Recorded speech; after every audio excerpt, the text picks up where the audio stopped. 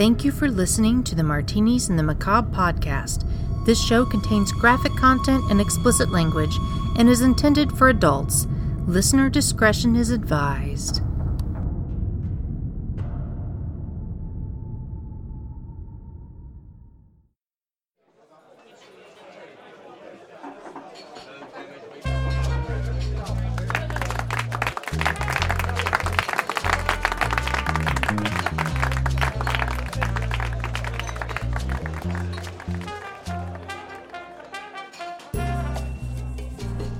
Okay, so I was going to Mom's for dinner, and showing up, I stopped at a four-way stop, and this woman walked out from her house holding paper.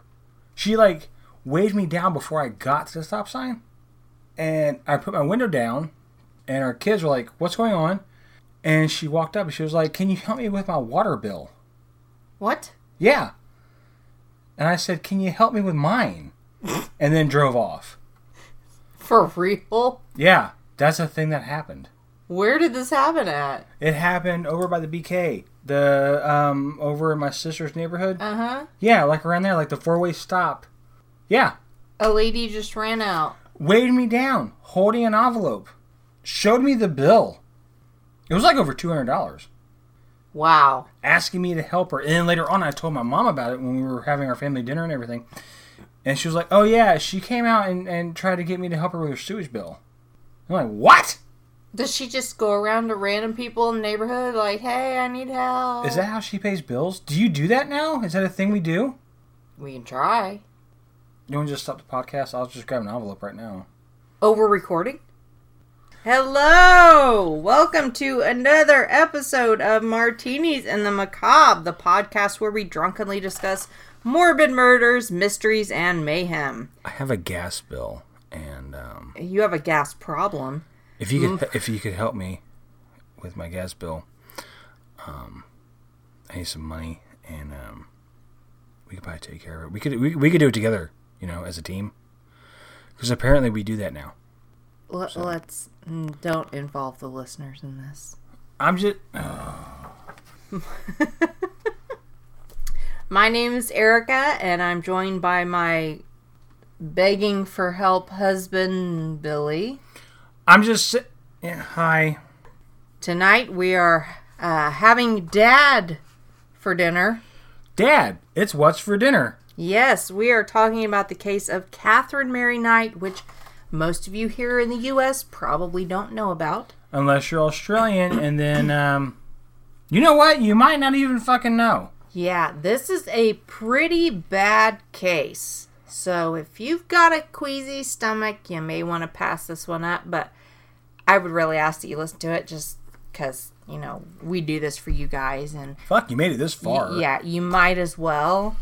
But it's pretty bad. We have a disclaimer. We do. And furthermore, at the end, we're going to have a palate cleanser. And on this episode, I don't think there's that much mystery. No, the bitch did it. The mystery is gone. This is just the true life. Murder and mayhem part, really. Yes, the true life of this very, very demented woman and what she did to a poor man in Australia. And it's just all kinds of bad. Catherine Mary Knight.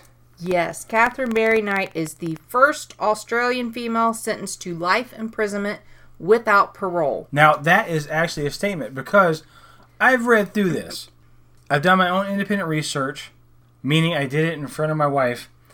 And what you're going to find out is, at the time, Australia is very fucking lenient on a lot of shit. So, the fact... At least it seems that way in her case. To me. And the fact that she got life in prison without parole is pretty damn harsh. I think that's why she had that one coming. If this was Texas, she'd be dead. That'd be it. With her history, it shouldn't have even come this far. That's the whole... Just saying. And I love Australia. We both love Australia, actually. Aside from the... remember on Netflix... Oh, yeah, all the things that can kill you there? Yeah. Yeah, and I just recently found out that there's a spider that can swim. What? Yeah, can swim and hunts fish. Oh my god. Only in fucking Australia. Yeah, if you're from Australia, I'm sorry. Duck! I think your country is beautiful, and there are certain places in it that I would probably love to visit if I was in, like, a specialized bubble where your animals couldn't get to me. Because your animals there will fucking kill a person many times over. That's what's weird. Like, if it's like, hey, do you want to go to Brazil? I'm like, well, no, from what I've seen, people get shot a lot in Brazil. Hey. Or hacked with a machete. Do you want to go to Russia? No, it's Russia. Do you want to go to Detroit? No, RoboCop's not there. But do you want to go to Australia? No, man, you seen those fucking spiders? Jesus Christ, no fucking way. Like, it's attributed to the fucking wildlife. Actually, yeah, did I show you the picture of the snake that got, like, I don't even know what the fuck it was. Like a deer? Something. Got something and then, like, wrapped it around its tail and then went up the side of the wall. The cracks in the wall. It, like, climbed up that. I do not recall you showing me that. I've never seen... I've seen, like, snakes kill what they can. I've never seen, like, a snake hunt. Other than that, Australia is awesome.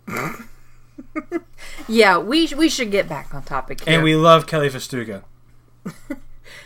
To let you know what exactly we're discussing with Catherine Mary Knight. Her actual crime that she was convicted of. She murdered her partner, John Price, in October of 2001 by stabbing him to death and then skinned and cooked him, attempting to serve him to his children. Now, here's the thing. We can talk about that, but there's so much in this that I can actually say, Erica and I can actually say, that what you just heard, we can get to that later. Yeah. You know, that could just be an episode right there. There you go. Yeah. She fucking skinned him and cooked him. This is a thing that happened. But no. Nay, say I. We shall give you a spotlight into what brought this hideous woman up on this earth. Starting with when she was born on October 24th in 1955 in New South Wales. She was raised in a pretty dysfunctional family. No. Yeah. Before she was born, her mother Barbara was married to a man named Jack, and they had 4 kids. Her mother began having an affair with Jack's friend and co-worker, Kent. Barbara and Kent were forced to move to Maury due to the scandal. Evidently, hot shit was going on, and people in town got word of it, and they had to move away. Well, you know, it was 1955, and, you know, in that time, small town, small neighborhoods, word gets around quick. I get that. So... that could happen anywhere. Yeah. Barbara's 4 sons did not go with her, which, even by today's standards, is kind of unusual. Yeah, not fair, like... It's still not common. Yeah, it's not common. It's not common. Yeah, that is not a common thing even by today's standards. Barbara then had 4 more kids with Kent, her lover, of which Catherine and her twin were born. So her dad and mom were in a love affair, and the man she was married to wasn't actually her dad. So we're talking 8. We're talking 8 kids. Yeah, 8 kids. You know, I'm not one to make jokes, but I'm gonna right now. That pussy had to be like a clown car. You know. How many can fit in there? I mean, we've had kids. You've gave birth. Don't tell everybody the song we listen to when we have sex. Okay, I'm sorry. But you've had 2 kids. Mm-hmm. And they're mine. And that was an ordeal. Yeah. I could not even... 6 more. Could you imagine? No. 6 more. No, I can't, and I won't, and that's why we got your factory shut down after the second one. Yeah. Because I was like, no, we're not doing this again. Vasectomy me like a motherfucker. Yeah. I can't imagine. I mean, honestly, I've never had 8 kids, clearly, but do you think, like, on the 8th one, She didn't even push. Do you think on the 8th kid, they were like, you're crowning, and she was like, oh, okay. Ugh. And then, the kid just, fell out. Do you think, by the 7th or 8th kid, the doctor wasn't delivering, he was just catching? That's the reason why there's a show named 8 is Enough. 2 is enough in my case. Yeah. So, Catherine, as we said, had a twin and had 2 more siblings with this lover of her mother's. And when Catherine was 4, her mother's actual husband, Jack, died. And then 2 of the 4 sons moved in with Catherine and her family. So that could have, caused some disturbances in the household. Didn't help, that's for sure. But also, her father, Kent, was an alcoholic. He was violent and intimidating, used to rape her mother up to 10 times a day, reportedly. Barbara would tell her daughters how much she hated sex and men and told them intimate details of her sex life. I can't see that happening. I mean, maybe that's just how I was raised and how you were raised. But, what happened? You don't talk about that with your kids. No. Mm-mm. And since I'm a girl, I would be a daughter. And my mother did not speak to me about that kind of stuff. Good. Now, I'm assuming you weren't a daughter. Well, we haven't gotten the test results, but so far, yeah. Yeah. Sure. So, I would assume you weren't spoken to like that either. No. Dad made jokes, but the thing is with Dad always made jokes about how crazy things are in bed. But, especially the listeners out there, like when your parents are in bed and you're trying to get to sleep and you hear that, of, the spring of the mattress, or when it's Saturday date night and you hear the air pressure of the fucking door go boom, boom, boom, boom, back and forth. Wow. You know what's going on. Now, what I did was I would wake up. I didn't experience that, but I think our kids do. But, but I would call my dad out on it, and he'd blush up and he'd say, "Shut up." So whenever he would joke about "Oh, your mom tore me up last night," I knew he was joking. I knew nothing happened at all, because when something did happen, I call him out on it, and he's like, "You shut your mouth." Yeah. Catherine's mother, Barbara, wasn't like that. She just laid it all out for him. She was all like, and then punctuated it with, "I didn't like it." He told me to bite the pillow. Wow. Yeah, like that, like stuff nobody even needs to hear. Not even her kids, any other human being alive doesn't need to hear about. That was oddly specific. Yeah. Bite the pillow. I'm gonna dry dick you. Like that. Like that. Yeah. I'm just speculating. I don't know. Yeah, that was a whole lot of speculation there. Remember that time we were very romantic? All right. So, one time growing up, Catherine complained to her mother that a boyfriend wanted her to take part in a sex act that she didn't want to perform, and her mother's response to that was, "Put up with it and stop complaining." Now, here's the thing. Put up with it and stop complaining, but meanwhile, this is the same person that talked about how much she hated her sex life. Yeah, but that's why she was telling her daughter to put up with it and stop complaining. I have to deal with it, you have to deal with it too, stop complaining. Which is just a bad mom move. Yes. Because it would be like one of those things a bad woman move, a bad person move. Yeah. Don't do what I've been doing this whole time. I told you about it. Remember Thursday? Like that. Mm-hmm. And you would think she would try to lead her down a better road, but at the same time, I mean, God, you gotta be so tired. 8 kids. I mean, God, I can't even imagine. Well, you can, and it's not pretty. It's not fun. That's why you just hung your head. It's a shitty weekend. Yeah. I'm saying it like it's Gremlins. They spilled water on the Mogwai and she fired out 8 at once. No, but still, damn, that's rough. So I want to watch Gremlins. Go ahead. You're fine. Catherine claims that she was frequently sexually assaulted by several family members, but not her father, though. And it continued until she was 11. He was a good guy. Yeah. Psychiatrists tend to accept her claims as family members confirmed the events, but we don't know specifically who may have been involved, if more than one person. Other than her twin, she was only close to her uncle Oscar, who was a champion horseman, which I have no fucking clue what a horseman is. I'm assuming maybe he trotted around on ponies and shows and shit. I know, like, horse breeder. I know jockey.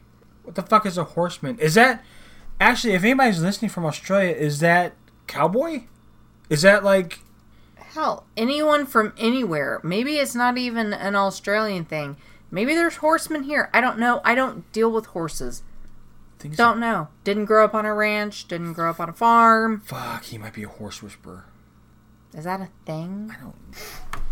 Being close to her Uncle Oscar, she was obviously quite... It's Oscar the Horseman. Come on. Being obviously close to her Uncle Oscar the Horseman, she was quite devastated when he committed suicide in 1969, and she maintains to this day that his ghost visits her. Maybe. We don't know. The family moved back to Aberdeen that year, and Catherine attended Muswellbrook High School. Good pronunciation. Thank you. Didn't know I needed... Let me try. Muswellbrook. Sure. Oh, so you just said a word. Yeah. Oh, okay. I just looked at letters on the page, and they were all put together. And I was like, hey, I bet that's what that sounds like. I think you're right. She was a loner, though, wasn't she? Yes. Remembered as a bully who stood over smaller children. She assaulted at least one boy at school with a weapon and was once injured by a teacher who was found to have only been defending herself from Catherine. Crazy bitch. Yeah. That's a crazy bitch. But when not in a rage, she was a model student and often earned awards for her good behavior. So you think maybe it was like one of those things where it's like, well, she's got her issues. Maybe. And we give her tissues. But look at how she acts right now. Yeah. Not last week. Right now. Look at her right now. Look at her right now. Oh, she's good.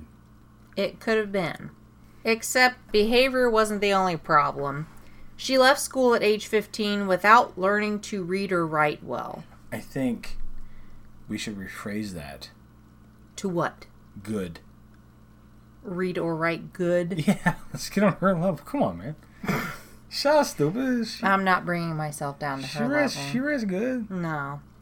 But, you know, something has to be said about a 15-year-old that can't read or write well.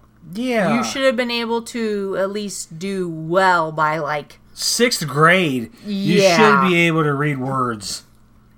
She ended up working for a clothing company as a cutter for a year and then left for her, quote, dream job. Well, I bet before that she didn't do, like, the labels because she can't read or write good.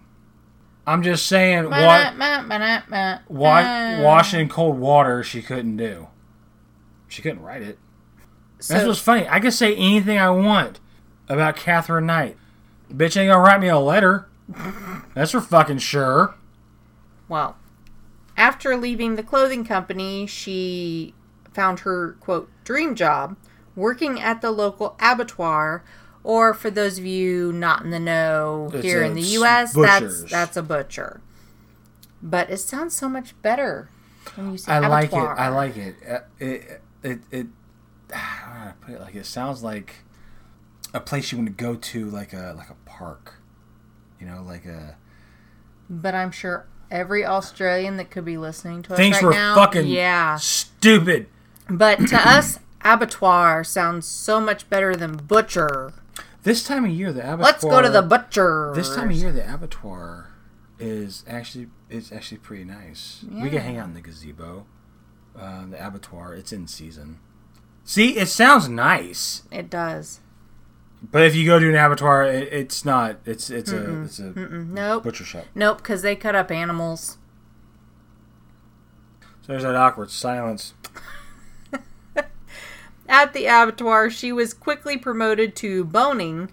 I can't imagine just walking around a place with a fucking knife with that smell in the fucking air. But I say that, but I also... Love a good steak. Ironically, from Outback. She was quickly promoted to boning and given her own set of butcher's knives. She hung the knives over her bed so that they, quote, would always be handy if I needed them. Is that a thing? If you guys on Facebook or Twitter or anything like that, if you're a butcher, just in a regular butcher shop, or if you're in an abattoir or whatever, if you get your own set of knives, is that an honor? Is that an honor? I'm being like totally sincere.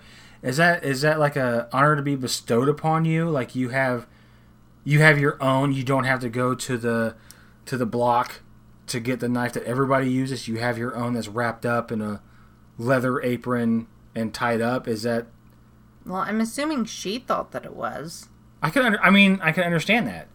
I can't understand much of anything else she does, especially hanging them over her fucking bed. But I can see, like, as far as career, she started doing this. She got good at it. She got promoted to boning, which would be like, basically using a knife. And I mean, because I used to do like culinary arts and everything like that. Boning would be like separating bones, deboning the from meat. Cartilage. You're separating the bones. You're not cutting the bones in half. You might be, but you're separating like thigh bone from hip, whatever. And then to have knives, like have your boss come to you and be like, "These are for you." Is that like a big thing? I think it would be a big thing. I would guess so. Like it would be like if you got promoted at the office and you got your own business card. That's a big thing, right? I don't know. Or you get the company car. I don't know. I'm just trying to understand. That's all. Well, regardless, she continued this habit no matter where she lived up until her incarceration. The habit of putting the knives above her bed, which is a little off-putting, to say the least. Makes me think of Texas Chainsaw Massacre. I don't know why, but it does. Where, like, you have knives strewn across the wall above your bed. Makes me think of Texas. It makes me think of Texas. So her first marriage to David Kellett was in 1974. He was a co-worker that she met in 1973. She reportedly dominated him. So when they got married in 1974, at her request, with the two arriving at the wedding on her motorcycle, and Kellett very intoxicated. This is actually pretty gangster. So far, everything is pretty gangster, and I wonder what the dominance is. Riding on a motorcycle with the groom to be intoxicated is gangster? Just showing up at your wedding drunk on a motorcycle. That's kind of gangster. No. Yeah. Sweetie, when we renew our vows, I'm kind of like hinting. No. Spoiler alert. But anyway, I wonder what the dominance is. Do you think that, sweetie, do you think that she came home and was like, "Where's my big piece of chicken?" Or do you think it was like, "Where's dinner?" And he's like, "Well, I think I was going to do tortellini." And then she's like, "No, you're not." You know what I mean? Like, do you think that she came home expecting everything, or like she micromanaged everything? As far as the dominance things go? Yeah. I wonder how that worked. I want to think that she micromanaged everything. I think she wanted stuff her way, in her time frame. Do it or you're fucked. And you know, he would have to heed, because there are knives hanging above her goddamn bed. When they showed up at the wedding... She's good with knives and she has a motorcycle. I'm just saying. As soon as they arrived, Barbara, her mother, gave Kellett some advice. So this kind of might give us some insight into how she was as far as the dominance. Okay, before you quote every listener, this is her mother. Go ahead, honey. Her own mother gave Kellett some advice. She said, quote, "You better watch this one or she'll fucking kill you. Stir her up the wrong way or do the wrong thing and you're fucked. Don't ever think of playing up on her," which means cheating. "She'll fucking kill you." End quote. That's when any rational human being would go ahead and get back on that motorcycle and leave. And that makes me wonder what happened that caused her mother to have this opinion of her own daughter. You know, the mother that shared all of her intimate sexual details with and told her daughters about her husband raping her, Mother of the Year. Why she would say this about her own daughter. Because this is what she reportedly said to the husband-to-be. And he went through with the wedding. Yeah. Yeah. He was all, fuck it, I'm cool. So, on the wedding night, she tried to strangle her newly-wed husband. Her explanation was that it was because he had fallen asleep after only having sex 3 times that night. You bum. What the fuck, man? Yeah. So, evidently, since he couldn't keep up with her sexually, she thought that warranted strangling him. Murder. Attempted murder. Until he dies. And then that's murder. It could be. But they must have worked things out or something, because he stayed married. Coming from a man's angle, I can't think of anything that makes your dick softer. Than being strangled? Yeah. Because, you're being deprived of oxygen and you're actively dying. I don't think she was doing it to try and get him hard. I think she was just doing it because she was pissed. She has no self-control. Maybe he didn't do it right. I'm not victim blaming. It sounds like you're victim blaming. I'm victim blaming? I can't understand. I mean, like, I would think, like, when I was, like, 18. Sure. I'm 35.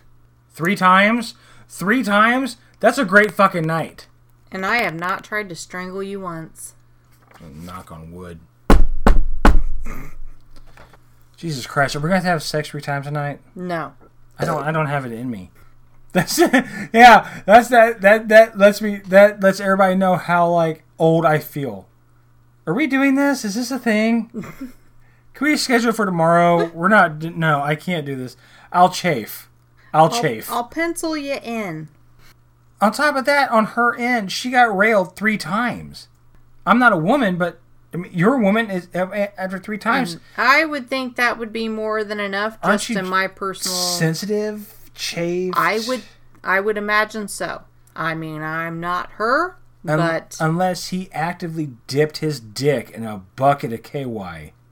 There's no fucking way. But, I mean, everybody's different. I don't know. Let's keep going. This is already fucked up. This is fucked up from her getting knives that she makes a fucking wall treatment out of. So they did stay together, but the marriage was very violent. And on one occasion, a very heavily pregnant Catherine burned up all of Kellett's clothing and shoes before hitting him in the head with a frying pan, simply because he had arrived home late from a darts competition in which he had made the finals. So, she thought, he's late, I'm mad, and whacked him over the head with the frying pan after setting all of his clothing alight, and she thought that was okay. Here's my question. You made finals in darts. Mm-hmm. Why didn't you put one in her fucking eye? Frying pan, burning clothes. Maybe he was expecting like a really good dinner that night. Does he eat clothes? I'm sure he didn't foresee that she was going to burn up his clothes. You know what's fucking crazy? And this is where I gotta come down on Australia. I'll be doing it a lot, actually. This right here, you're literally describing an episode of Cops. In America, this is an episode of Cops. Well. No. She set my shit on fire, and she came at me with my George Foreman. Slow down there. You're jumping ahead of yourself. Because Kellett fled after he was hit in the head. Good for him, he did it. He fled and collapsed at a neighbor's house. Oh, there it is. Okay. And was treated for a severely fractured skull. Police wanted to charge Catherine, but she was now on her best behavior as she had been in school and talked Kellett out of it. Okay. So that pussy must have been Thank good. you. Yes, thank you. I was going to just say that, and I'm going to say it later on, too. Her pussy must have like a red cape coming out of it with an S on it. Her pussy must have been like I can't even put it. I can't even think, because the reason why I can't think of a word is because if I got hit with a fucking frying pan, I'd hit her in the pussy with a fucking frying pan. Swear to God. I can't even imagine. So I know what to expect if I ever hit you with a frying pan. Yeah. Yeah. You know, chivalry aside, if you hit me with a frying pan, if I'm able to get up, get away from my reach, because I'm going to grab a frying pan. And you're going to go at me in my front butt? I'm going to hoof you in the front butt. Well, I don't think I'll ever have to hit you with a frying pan. How the fuck do you get hit with a frying pan? Not even a frying pan where I'm like, oh my God, I'm kind of dazed. No, fractured skull. Yeah. And she somehow managed to talk him out of it. And so he was like, I'm cool. Actually, that kind of makes sense because you have a fractured skull. You're probably not right. Well, like he got hit and he was like, waffles! Waffles with maple syrup! It didn't last too incredibly long, because in May of 1976, shortly after having their first child, Melissa Ann... That poor girl. Kellett left her for another woman and moved to Queensland. He should have moved to fucking, like, Iceland. Africa. Go to another continent where that bitch is not at. Hit you with a frying pan. God damn. Well, the next day, Catherine was seen pushing the baby in a pram, which, for those of you in the U.S., is a stroller. She was pushing the pram down the main street, violently throwing it from side to side. She was admitted to St. Elmo's Hospital in Tamworth and was diagnosed with postnatal depression. She stayed admitted for several weeks to recover. When she was released, she placed 2-month-old Melissa on a railway line shortly before the train was due. I bet you she was released because she was on her best behavior. Probably. So she put the baby on the railway line and then stole an axe and went into town, threatening to kill several people. So, Australia. Ding, ding, ding. This is a big red warning sign. Do you think maybe she wasn't recovered? The bitch is crazy. Maybe we need to do something about this. Drunk on a motorcycle. Frying pan. Fractured skull. Baby on a railway line. Axe to the people in the neighborhood. Some dude. Yeah. While she's in town threatening to kill several people, a man foraging near the railway line thankfully found and saved Melissa just in time. And that guy is a fucking saint. Catherine was arrested. Good for that guy. Good for Catherine, too. Fuck her. Catherine was arrested and taken back to St. Elmo's. You know, the place where they released her before because they said she was all better? Mm-hmm. Yeah, they took her back there. She, recovered by the next day and signed herself out. Air quoting the fuck out of recovery. So, in less than 24 hours, everything was alright. She was alright. She was okay. Now, this is, in all fairness, this is like in the 70s. Is it like that now? If you're listening and you're from Australia, is it like that now? I mean, would you honestly be let go by any type of authorities, whether they be medical or police, for doing this? Can I go to Australia and just commit a crime and then go to jail and be like, I'm cool? You know, even if the husband hadn't wanted to press charges, I would think here in the U.S., prosecutor would still press charges regardless of whatever you say because you tried to kill someone. Or, you know, you put your baby on a railway line. Yeah. Waiting for a train to come. Doesn't matter if the baby wants to press charges or not. You just press the fucking charges. Because the bitch is crazy. That's what gets me. With this one, that's the one thing that bothers me. That it's just a baby. Well, and it gets even worse. Because just a few days later, she slashed a woman's face with one of her knives and demanded that she drive her to Queensland to find Kellett. Thankfully, the woman escaped when they stopped at a service station. But by the time police arrived, Catherine had taken a young boy hostage with her knife. That chick broke camp. So, police had to attack her with brooms. Brooms! Australia, brooms! Brooms to disarm her. Is that standard equipment? Is that police issued? But, you know, just a few days before, she was fine, right? And then a few days before that, she was just fine. Yeah. So this time, this is where they realized, oh, maybe we messed up by sending her back to St. Elmo's. This time, they sent her to Morisset Psychiatric Hospital. While she was there, she told the nurses that she had intended to kill the mechanic at the service station because he had repaired Kellett's car, which then allowed Kellett to leave. It's all that mechanic's fault. Yes. And then she was going to kill both Kellett and his mother once in Queensland. And she told all this to the nurses. When Kellett was notified by police of the incident, he left his girlfriend and did the absolute best thing he could have done and moved to Aberdeen with his mother to support Catherine. On this one, I don't blame Australia. No, this was all him. That was a fucking idiot. Yeah. Catherine was released on August 9th, 1976, into the care of her mother-in-law, you know, the one who she told people she wanted to kill, along with Kellett, who she also told people she wanted to kill. And they all moved to Woodridge and, just wanted to be a big happy family. Catherine started working at Denmore Meatworks in nearby Ipswich. Wow, an abattoir. Yeah. Go fig. And on March 6th of 1980, their second daughter, Natasha, was born. That means he put his dick in there again. Well, he probably had to, or he would have been strangled. Yeah. So... It's a damn shame when your balls are held hostage. Yeah. So, they had a second kid because, well, why not? Let's just add some more kids to this insane mess. Why the fuck not?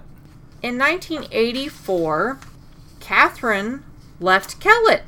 Can you believe that? He didn't leave her, she left him. I wonder if he was at the door like, why? I love you. My life. That thing you do with your hips. There has to be something with her pussy that's so fucking amazing. I don't know. Because I've seen this woman, and this woman looks like a human elbow. She left Kellett and moved back with her parents in Aberdeen. And then she rented a house in Muswell Brook. She returned to work at the abattoir, but injured her back the following year and went on a disability pension. And then she was given housing from the government through the Housing Commission.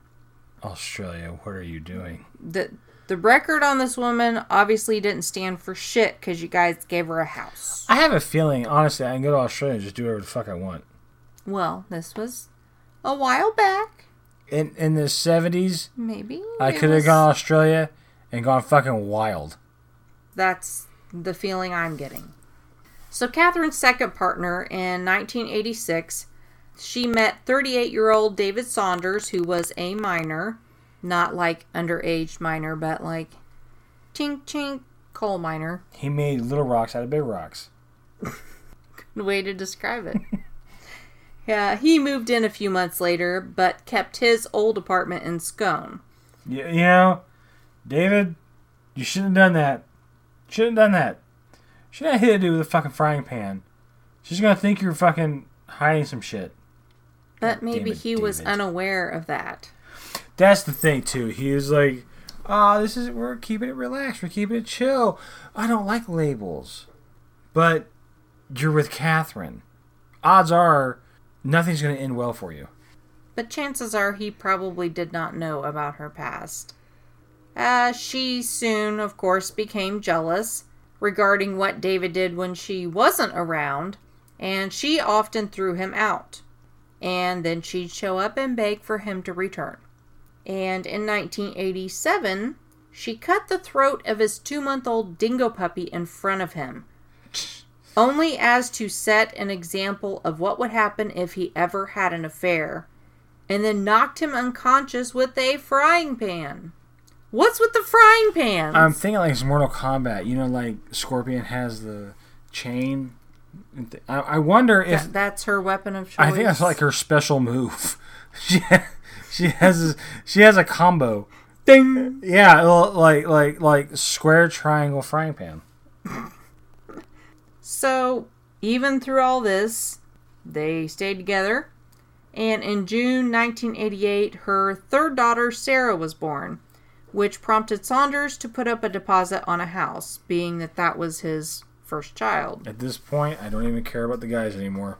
Go ahead, Saunders. You got it, dude. She only hit you with a goddamn frying pan. And what's crazy is, odds are, it's a used frying pan. You probably got hit, and on your face are the eyelashes of the last guy. So this house, Catherine paid off when her workers' comp came through in 1989. And she decorated every inch of the house with animal skins, skulls, horns, rusted animal traps, leather jackets, old boots, machetes, rakes, and pitchforks. Or an awesome heavy metal video. Or a horrible place to live. Yeah, what did I just say? You know. After an argument where she hit Saunders in the face with an iron, she changed it up a little bit this time. Not an iron skillet, just an iron. Yeah. And stabbed him in the stomach with scissors. He moved back to Scone. No shit. He later returned to find all of his clothes cut up. Ah, bummer, dude. Saunders took a long service leave and went into hiding. He's a smart man, I guess. That was the smartest thing he's ever fucking done. Catherine tried to find him, but was unsuccessful. You lucky bastard. And several months later, he came to visit his daughter, but found out that Catherine had gone to police and said she was afraid of him. You get this.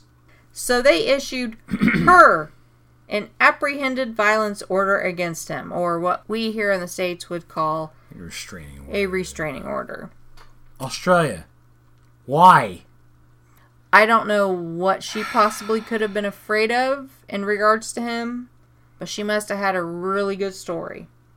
So, in 1991, Catherine had another child at age 43 with a co-worker, John Chillingworth.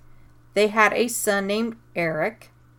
The relationship only lasted 3 years before she left him for her lover of some time, John Price.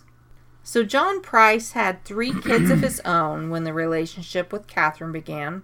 He was well-liked, quote, a terrific bloke, end quote, whose marriage had ended in 1988. His youngest daughter stayed with his ex, and the 2 older children lived with him. Catherine moved in with him in 1995 despite her violent reputation. Because why not? John made good money in mining. His kids liked her, and other than the violent arguments, life, quote, was a bunch of roses. It's a weird sentence. Other than the violent arguments, life was like a bunch of roses. Yeah, other than that. Other than the times I was totally horrified, I wasn't horrified. It's fucking stupid. In 1998, they fought over John refusing to marry her because, he was trying to be a smart guy. In retaliation, she videotaped items that he took or stole being her choice of words, from his work and sent the tape to his boss because she's just a real bitch like that. She's a bitch on wheels. The items were only out-of-date medical kits that he had salvaged from the trash, but he was fired anyway after working there for 17 years. The same day, he kicked her out, and she returned to her own home. A few months later, they reconciled, but he refused to let her move in. Fighting was more frequent, and most of his friends at that point started shunning him as long as he and Catherine stayed together. And in February of 2000, a series of assaults on Price culminated with Catherine stabbing him in the chest. He kicked her out, and on February 29th, he took out a restraining order in an attempt to keep her away from him and his kids. That afternoon, he told co-workers that if he didn't come into work the next day, it would be because she killed him. They pleaded for him not to go home, but he feared that she would kill the kids if he didn't. So this is where he got a little stupid, because if you're afraid she's going to kill your kids, then call the fucking police and don't go home. Or go home and get your kids and then fucking leave again. I wonder, I'm not advocating violence against anybody, but I'm about to. What would have happened if in between getting hit with the iron and getting stabbed, what if he really just balled up his fist and pushed her jaw back? You think it would, I mean, honestly, in your opinion, you think it would have changed anything? I think she would have been twice as insane. You think so? Yeah. I wonder if it would have gave her a bit of humble pie. Like, if he fed her teeth with one solid hit. She has this long history of rage and inability for self-control. I think she would have gone completely apeshit. Maybe. Just my personal opinion. So that night, when Price got home, she wasn't there. And she had sent the kids over to a sleepover. So he decided to hang out with some of the neighbors. And then he went home and went to bed around 11 p.m.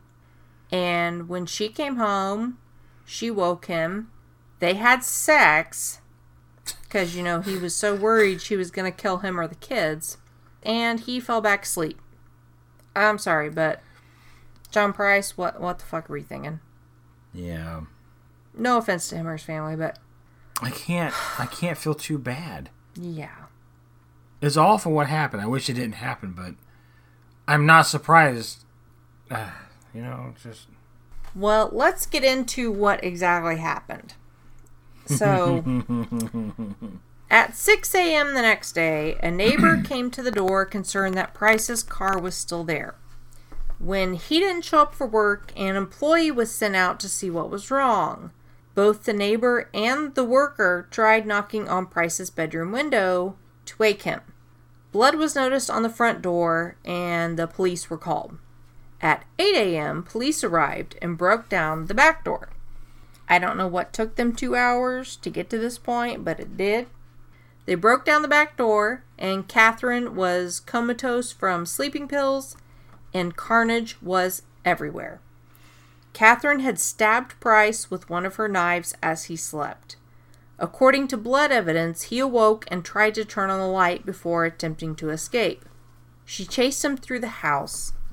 He managed to open the front door and get outside, but either he stumbled back in or was dragged back in, and he bled out in the hallway. The autopsy would later reveal that Price had been stabbed at least 37 times in the front and the back of his body, with many of the wounds extending deep into vital organs. Makes me think the dingo got off lucky. The dingo? Yeah. That had the throat slit? Yeah. Yeah. That was just a little taste of what might happen, and then this is what she actually did. Yeah, but when you think about the dingo and you think about Price, dingo got off lucky. Yeah. Again, Price, I'm not saying he asked for it, and I'm not saying it's right, but Price, what the fuck, dude? Honestly, what the fuck, man? I mean, what did you think would happen? Yeah, it's pretty bad.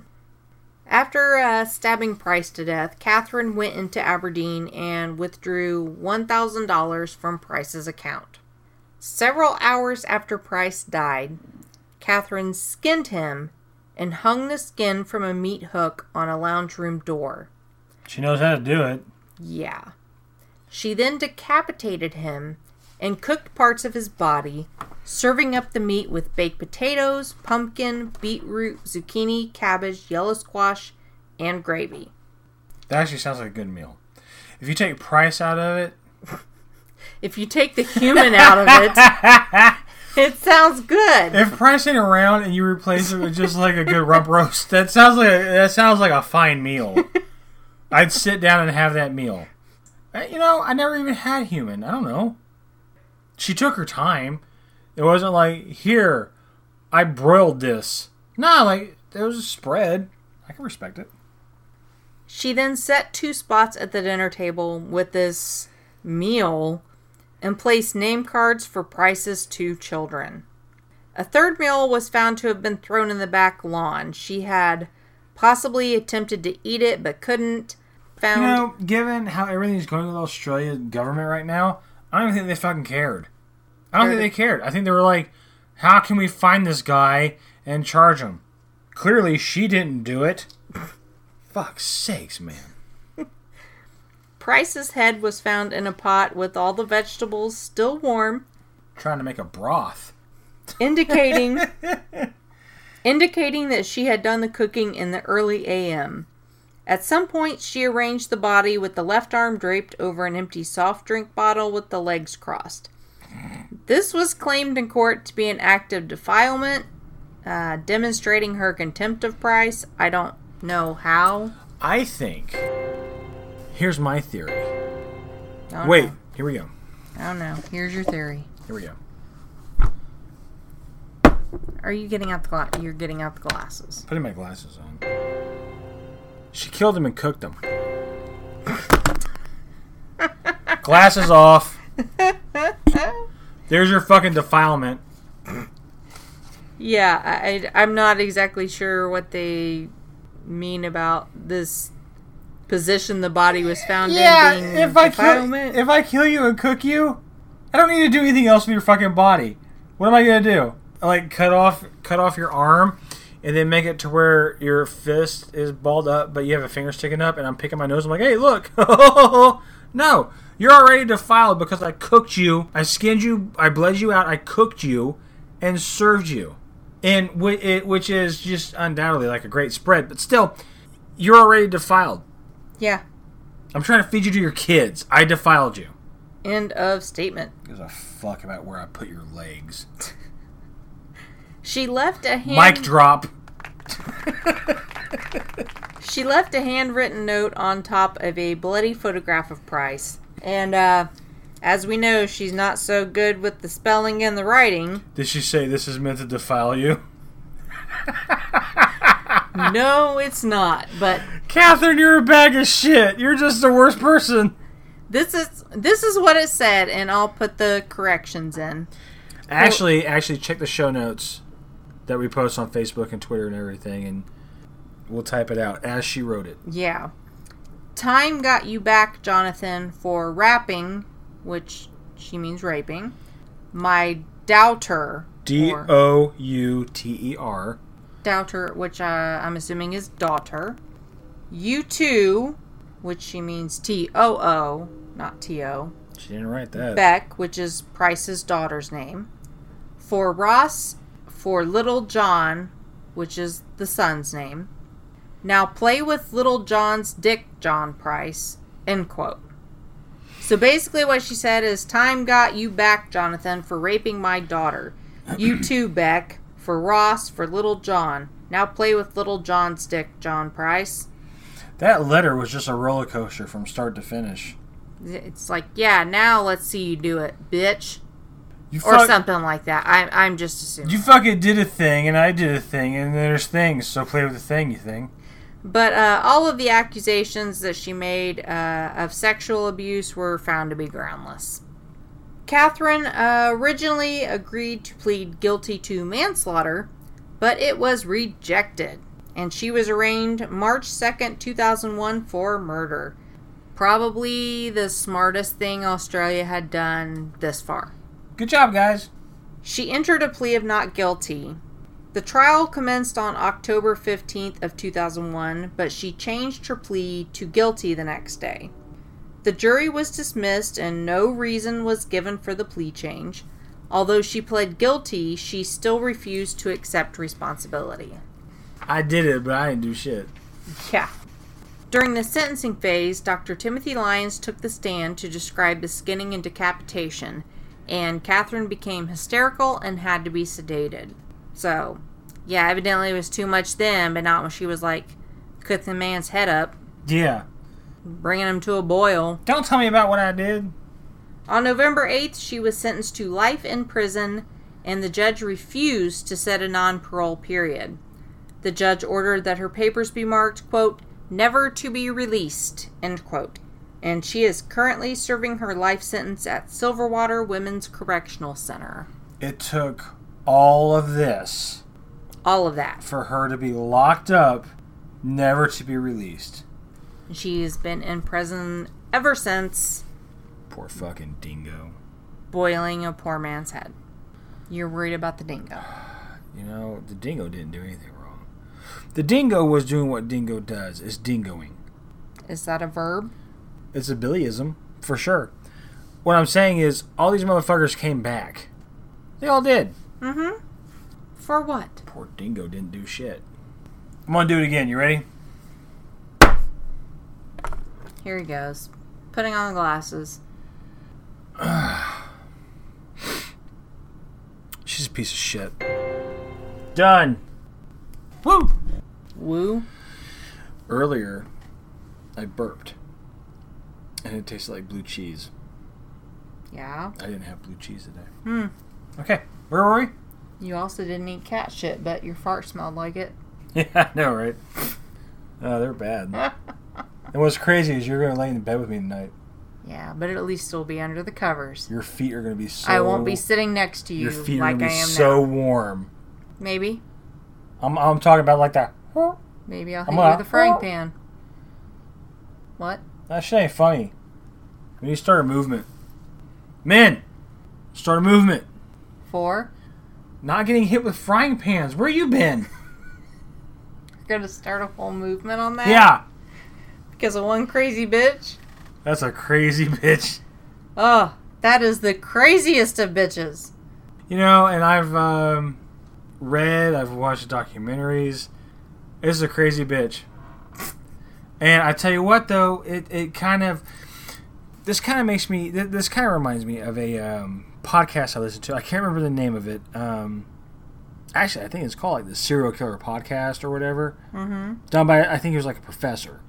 He was asked on one of his episodes, like a Q&A episode, about whether or not he believed in the death penalty. And he said he never believed in the death penalty until he read about a case way back, 40s or 50s or something like that. And a dude was sent to die, and he was released to overcrowding, and he was actually considered like a model prisoner and worked with the church and everything like that. Like like they think he turned himself around. Yeah. He got out and he killed somebody. He killed a family, I think. And that's when that professor changed his mind, because he thought, you know, if the state did their job, those people would be alive. That's what makes me think about Catherine Knight. Catherine Knight is a real bag of shit. Mm-hmm. But the worst bag of shit. And I'm not talking shit about Australia now. I'm talking shit about Australia back then. If they did what they were supposed to do, people would be alive right now. Or they would at least live a life that wasn't cut short or abused. This isn't like Married with Children where there's somebody gets hit with a frying pan. We're talking about a fucking frying pan. That's rough. Fractured skull rough. Fractured skull rough. Then we're talking about 2 hits with a frying pan, a hit with an iron, stabbed, strangled. Left her baby on the railway. What the fuck, man? Threatened people with an axe, slashed a woman's face, took a boy hostage. Yeah, if and none of this was enough to, like, lock her away? Yeah. Okay, even individually, if that's not enough to lock her away, the compounded violations that she committed, one on top of the other, that should have been enough right there. I'm sure Australia has their shit together, but this one... This is the one that the fuck happened? They say, you know, like, fell through the cracks or something, because... Big ass crack. That was a huge crack. But thank you for listening. Yes, once again, I want to take this time out to thank PurplePlanet.com, JewelBeat.com, and Pond5.com for the music and sound effects that you have heard this evening. And also want to give a shout out to CCR for their podcasts that have been huge inspirations to us. And we want to thank Phaser765 for the graphic art. Yes, you can find him on YouTube at Phaser with a PH 765. And we'll be relying on him to take care of all of our graphic media. And find us on Facebook, Twitter, Instagram, and our up-and-coming website. Insert website here. At arbor.com.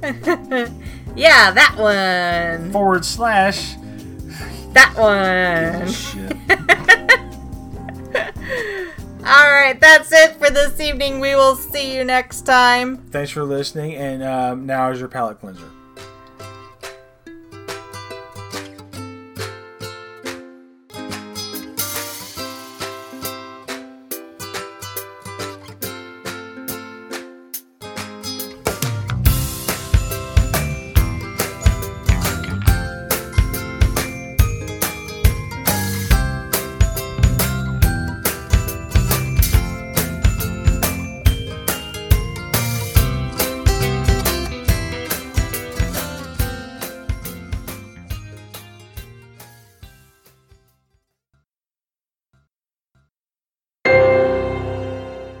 Say goodbye to your credit card rewards. Greedy corporate mega stores, led by Walmart and Target, are pushing for a law in Congress to take away your hard-earned cash back and travel points to line their pockets. The Durbin-Marshall credit card bill would enact harmful credit card routing mandates that would end credit card rewards as we know it. If you love your credit card rewards, tell your lawmakers, hands off my rewards. Tell them to oppose the Durbin-Marshall credit card bill.